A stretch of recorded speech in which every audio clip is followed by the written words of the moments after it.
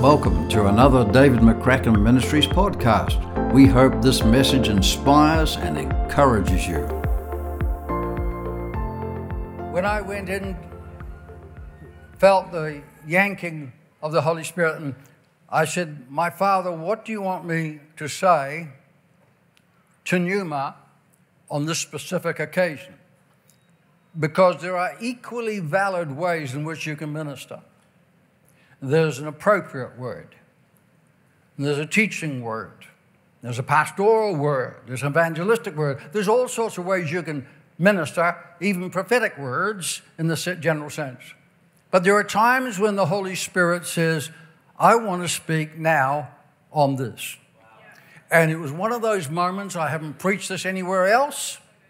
This is raw out of the oven. Not raw. How can you get raw out of an oven? Right.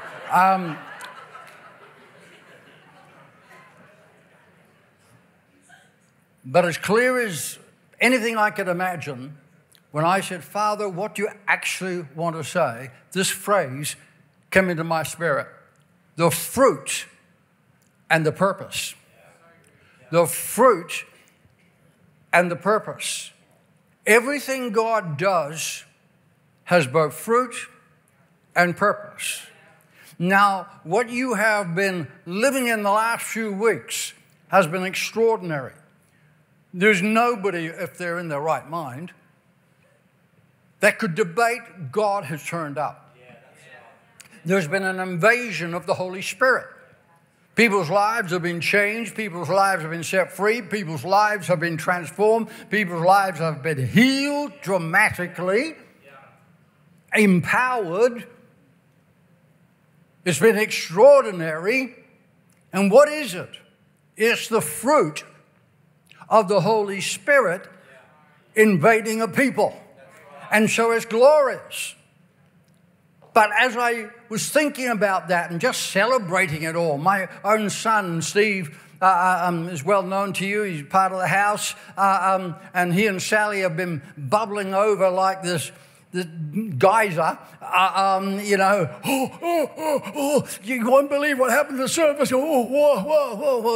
I keep when they've come to one of your revival nights and then they hit our place. It was like Moses coming out of the mountain. The face shone, and so I've been rejoicing in it. It's been extraordinary. But for everything God does, there is fruit, and then there's purpose. And the fruit is not the purpose. The purpose is not the fruit. You cannot confuse these two. I want to read to you something I stumbled on. Well, I didn't stumble. Obviously, the Holy Spirit meant me to read it. But as I was praying on this, I went up and I casually opened this Bible given to me 15 years ago that I'd never opened or really had opened, thing about this size, and about that thick with commentaries in it and that sort of thing. And I didn't even know why I was opening it. And I opened it up, and this is what I read. It was something written about 1970 or something about the Indonesian revival. And they had meetings very similar to what you've been experiencing over the last few weeks. And someone recorded what the result of those meetings were. And let me read it to you. The presbytery in Timor examined the impact of these revival nights, etc., in the nation of Timor in the 12 months after those meetings, between 64 and 65. Here's what they found. 80,000 people were converted to Christ. 40,000 were previously communists, and the rest were heathen. They also found that some 15,000 people were permanently healed. Church attendance right across the island of Timor, even in churches that were lukewarm and waning, suddenly exploded into life, and people got saved by the bucket load. They raised up evangelistic teams. In fact, there were 72 in 3 years. 72 different evangelistic teams just sprung up with no financial support whatsoever, and the number of saved in Timor went to 200,000 people in 3 years. Why? What happened? The fruit found its purpose.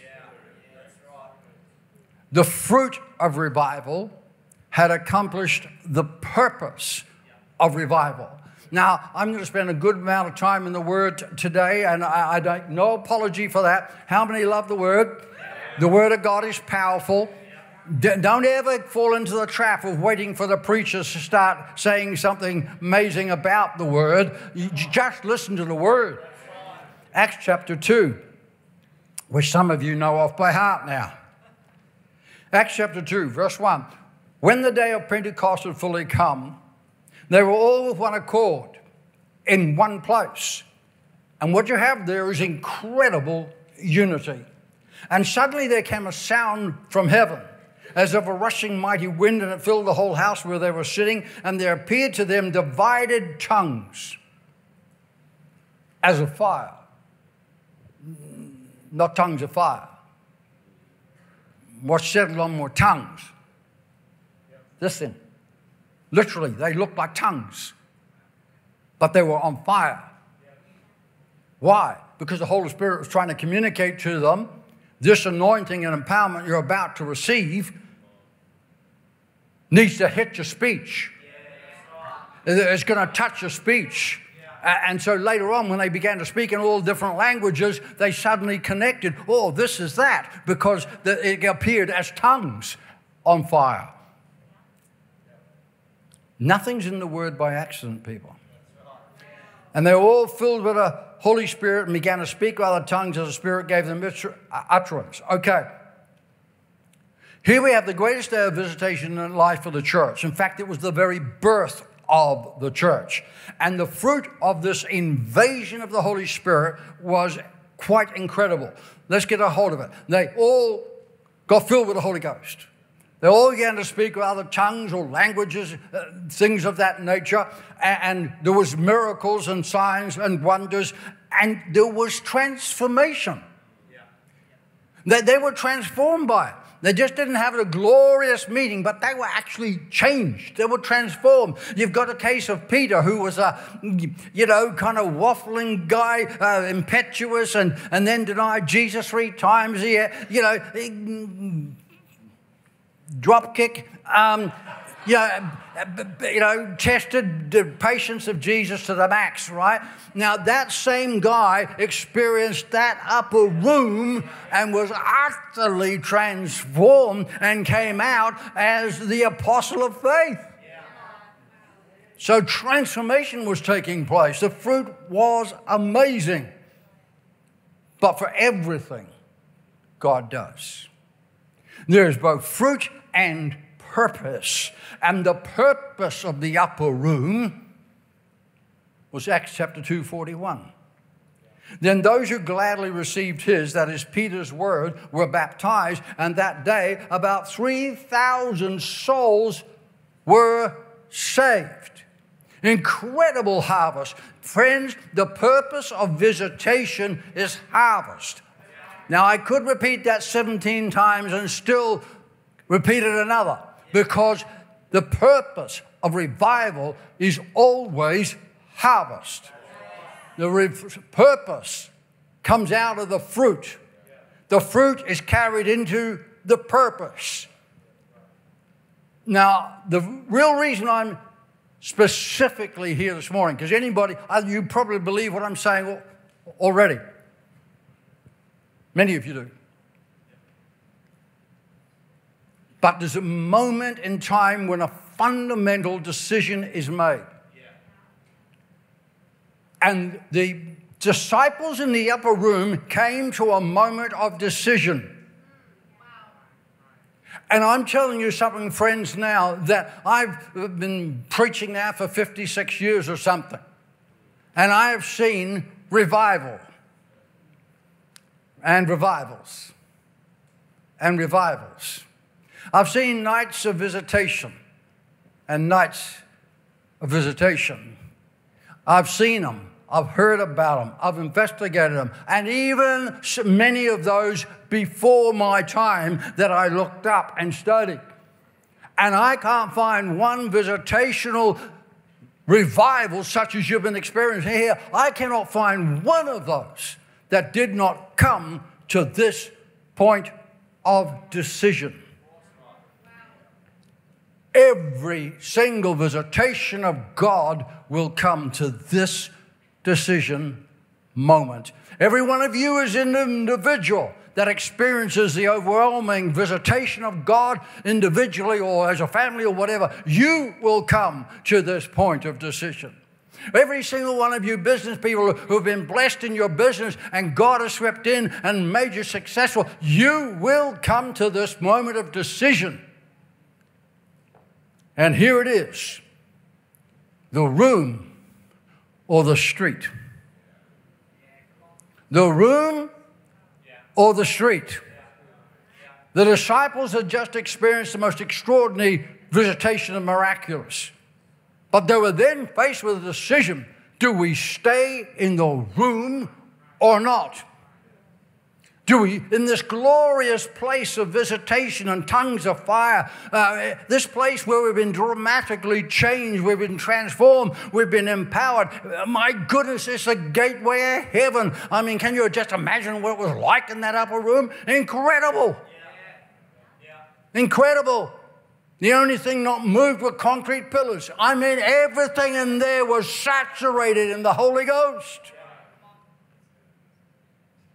Why can we not linger here for days, weeks, months, years? Why can't we just stay here? We're under the spout where the glory comes out. I mean, this is visitation. The room or the street? Friends, the room was the power, the enabling. The room was the transformation of the individual and the empowerment of the individual. The street was the purpose. The street was the objective. And as they spilled out of that upper room into the sea of humanity, the church was birthed and history was transformed. Friends, hear me clearly. History was not changed with the visitation of the Holy Ghost in the upper room. That's what transformed the disciples. What transformed all of history was the decision to get out of the upper room onto the streets. I wonder what history would have recorded if they had decided to stay in the room.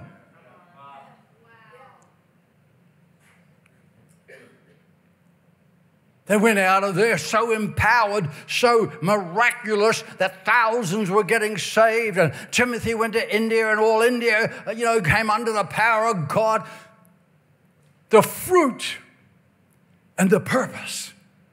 Everything God does, there's both the fruit and the purpose. Can you say amen? Amen. Isaiah chapter 61, verse 1. The Spirit of the Lord God is upon me because there's always a purpose. The Lord has anointed me to preach good tidings to the poor. He sent me to heal the brokenhearted. To proclaim liberty to the captives and the opening of the prison to those who are bound. To proclaim the acceptable year of the Lord and the day of vengeance of our God. To comfort all who mourn, to console those who mourn in Zion, to give them beauty for ashes, the oil of joy for mourning, the garment of praise for the spirit of heaviness. I will tell you what, I guarantee there was a few dozen, hundred, or whatever it's been here, right here, in revival nights that have had the oil of joy for mourning, who have been transformed into the garments of praise. Now read the next word, that. All of what I've just read, that. The word that means in order to achieve. That they may be called trees of righteousness. Now, I'm emphasizing that for a point because it doesn't say the trees of righteousness. It actually reads the trees of righteousness. The emphasis on the word trees, the planting of the Lord that he might be glorified, and they shall. That's purpose, that's objective, that's doing. Rebuild the old ruins, they shall raise up the former desolations, they shall repair the ruined cities, the desolation of many generations. Friends, what we're reading about is a transformation of society. Moral and spiritual ruins and desolations and cities and generations transformed. How? By people in society being able to eat of the tree that has become who you are, laden with the fruit of the Spirit, because you've experienced a transformation and revival of the Holy Ghost, and you're spilling out onto the streets, and people are touched by the power of God in you. Everything God does has a purpose. Psalm chapter 1. Verse 1, blessed is the man who walks not in the counsel of the ungodly, nor stands in the path of sinners, nor sits in the seat of the scornful. But his delight is in the law of the Lord. Never forget that his word will always be the center of his presence. And in his law he meditates day and night. Verse 3, he shall be like a tree planted by the rivers of water. So it's not one thing or the other. You've got to have the river. You've got to have the life. You've got to have the water of the Holy Ghost, the river of God flowing. Be like a tree planted by the rivers of water that brings forth its fruit in its season, whose leaf also shall not wither. And whatever he does, active, shall prosper. Here's some Irish wisdom for you.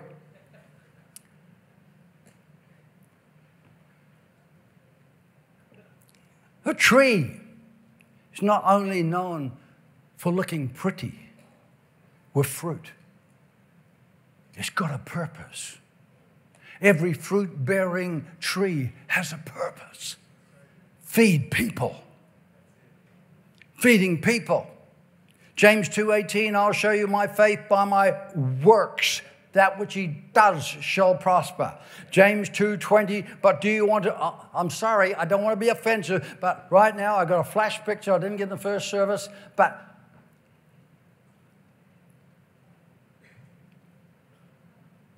if you work in a garage filled with cussing, swearing,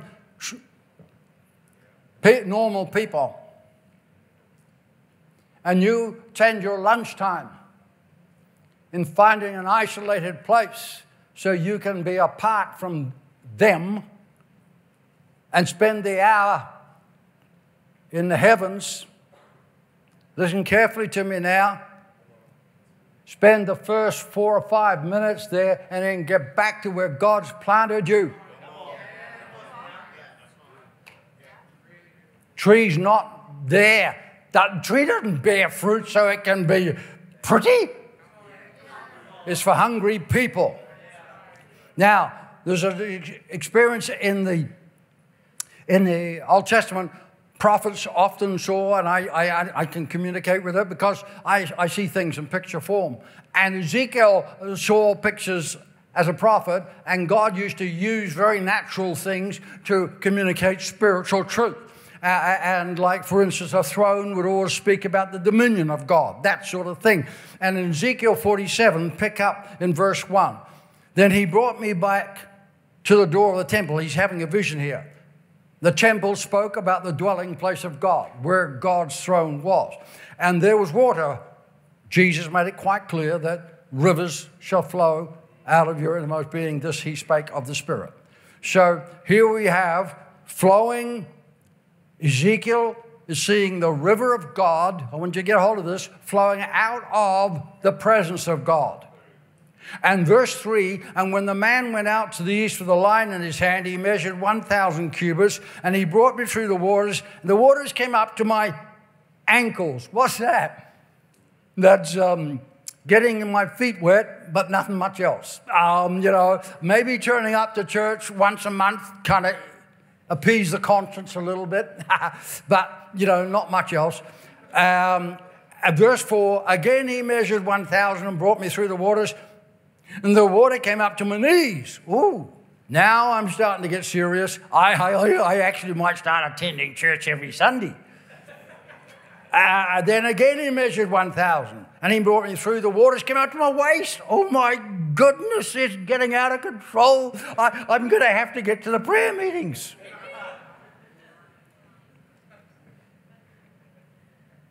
Again he measured 1,000, and it was a river I could not cross, for the water was too deep, water in which one must swim.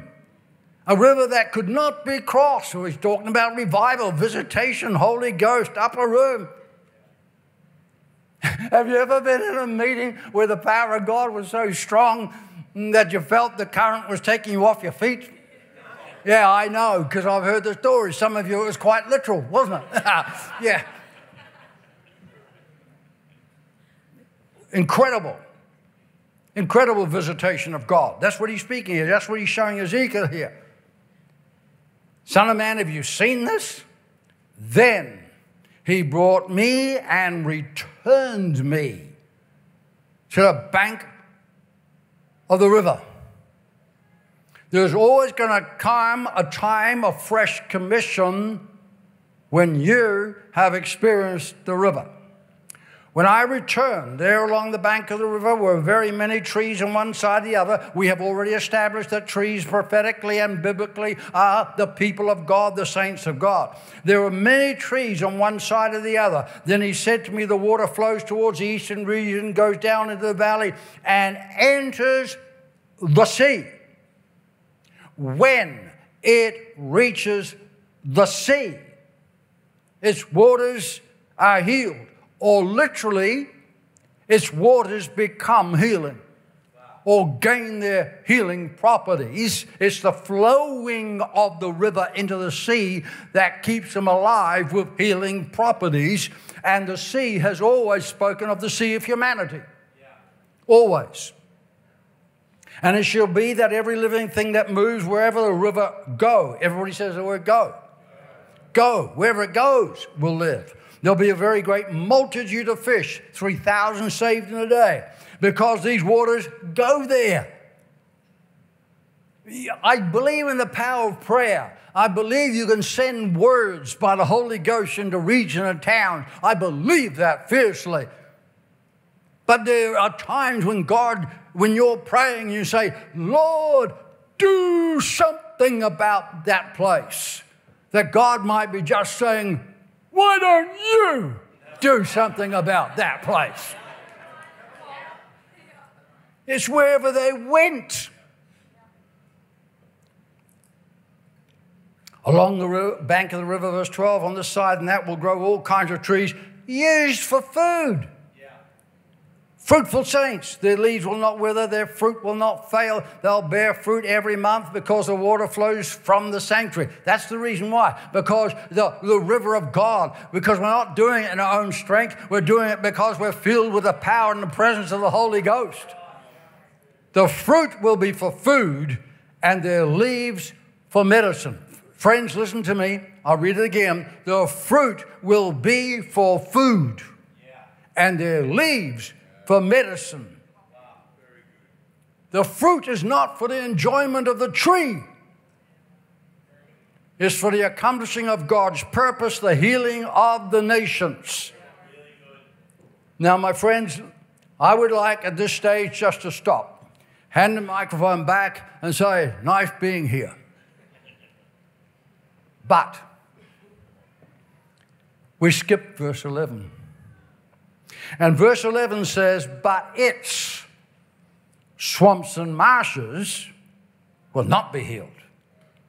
They'll be given over to salt. Are you kidding me? All these verses of blessing and glory and harvest and healing and power. And verse 12 onwards, it carries on. And why would you spoil the whole thing by putting verse 11 in there? because it's necessary. My friends, when I was a young Christian, I read this for the first time. I was bewildered, perplexed, upset. Why? Because I couldn't get my head around the fact that a river that could bring blessing and revival and healing and transformation wherever it goes, how could that same river end up as a swamp? Oh, I thought, that's not possible, Lord. And then I looked up what a swamp and a marsh were. And probably, is it up there? Yeah, okay. A swamp is an area of low-lying land. I nearly said flying. A low-lying land that is frequently flooded due to receiving much water, but without an outlet or feeding a river. A marsh is a tract of waterlogged soil that becomes treeless. Here's an interesting thing, my friends. If you go to swamps in Louisiana and places like that, there's plenty of foliage. There's reeds, rushes, all sorts of stuff. The one thing that you will not find is a fruit-producing tree. They'll be turned over to salt, speaking the judgment of God, talking about the lifelessness. Nothing grows in salt. And when I was 19 years old, I came into the wonderful things of God. I was one of the very first YWAMers and spent 3 months in Fiji. Isn't it wonderful what God will do when you know nothing? When your brain hasn't been conditioned. We saw that many miracles because we simply didn't know any better. We figured if it was in the Bible, it must be true. So, I remember time. No, this is the second service. I can tell stories. But I mean, we got to get back to the rawness of faith. The rawness of faith. We came back home one night, the team, and it was pitch black, no moon, and we realized that to get home was going to be a long trek around, and there was this big ravine where the railroad tracks had gone over it, but that was long since abandoned, and the sleepers were all crumbling and all that sort of stuff. And as we came past that, and you couldn't see your hand in front of your face hardly, and the phrase came to my mind, the steps of a good man are ordered by the Lord. Oh, cool. How good is that? Come, guys, we'll just take the shortcut. What do you mean? We can't see it, let alone walk on it. Yeah, it doesn't matter. The steps of a good person are ordered by the Lord. So, let's go. And we just walked across the... You know what? Not one person missed one sleeper. And it wasn't until 2 or 3 years later when I got all proper and religious that I realized I could have died.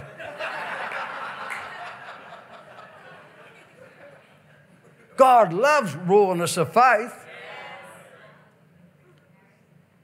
And so I came back from there, and the church I was part of was having revival. It was amazing. The visitation of God was extraordinary.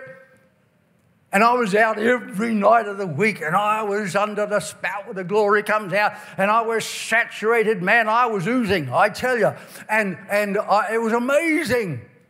And then about 5 or 6 months later or something like that, I suddenly realized that I was two people. I was in the meetings, I was levitating almost, not quite. But I was, it was incredible. But my personal life inside, in the quiet moments of the night when I was alone, were contradictory.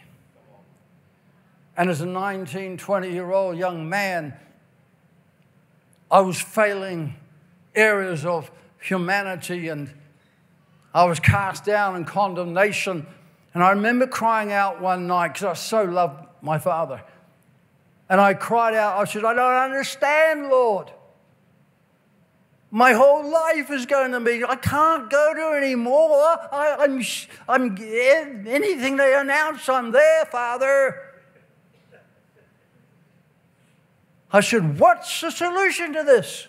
As soon as I said it, I didn't know I was called to the prophetic in those days, but I saw my very first, one of my first pictures that I get all the time now, but I saw this vivid picture like a TV screen almost.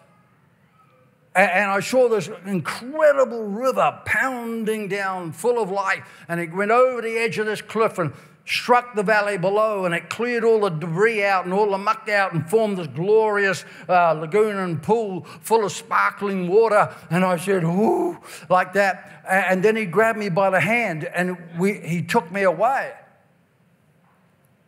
And then he returned me back. Now, it was only a few seconds in my mind, but I knew what he was telling me, that represented the 6 or 7 months that I've been experiencing. And he brought me back to the pool. And it was all green and slimy. It was horrible. You'd never want to drink from it. And I said, Father, that's what's happened to me. But why? What's the answer? As soon as I said, what's the answer? I've never forgotten it to this very day. This giant fist came out of the heavens and just went poof, right into the side of that pool, blasted a big hole in it, and the water streamed out of the pool down the hill and began to water the plants and all that sort of stuff downhill. And the river, which had become just a little trickle, suddenly accelerated. And now I was looking at this scene where the water in this river was so powerful, plunging down, swirling around in the pool, but it was actually going out of the pool at the same rate as it was coming in. And the water was sparkling and clear. And then he spoke to me.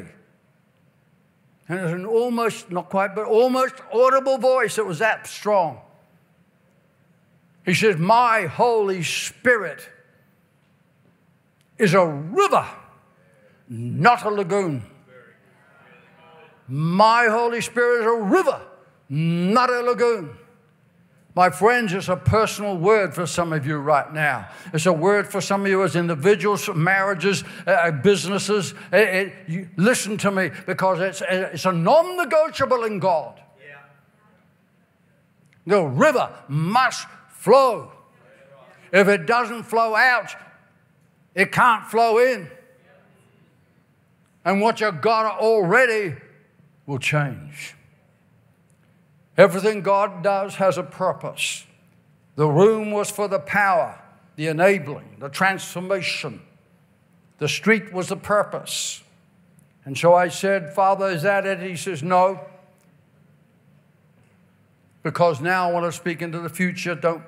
Relax. It's only going to be 2 or 3 minutes.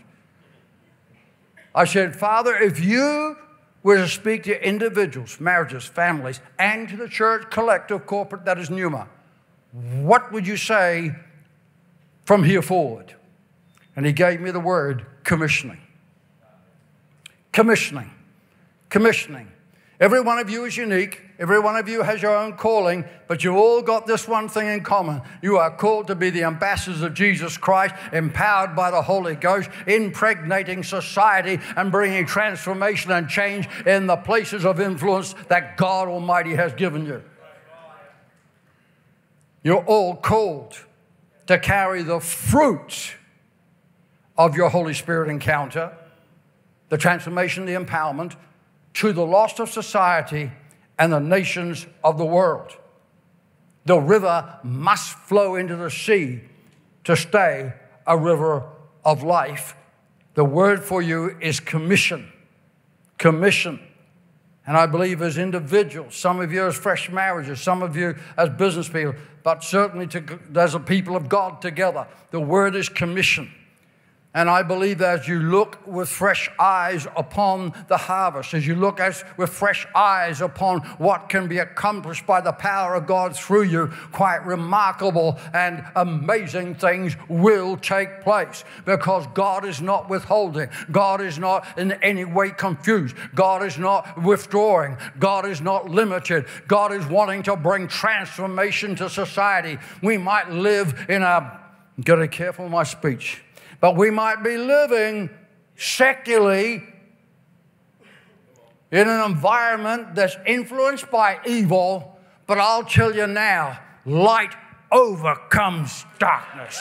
And the power of the Holy Ghost is such that when you flow out as a river of God, you will bring transformation. Thanks for listening. For more content, head to our website, davidmccracken.org.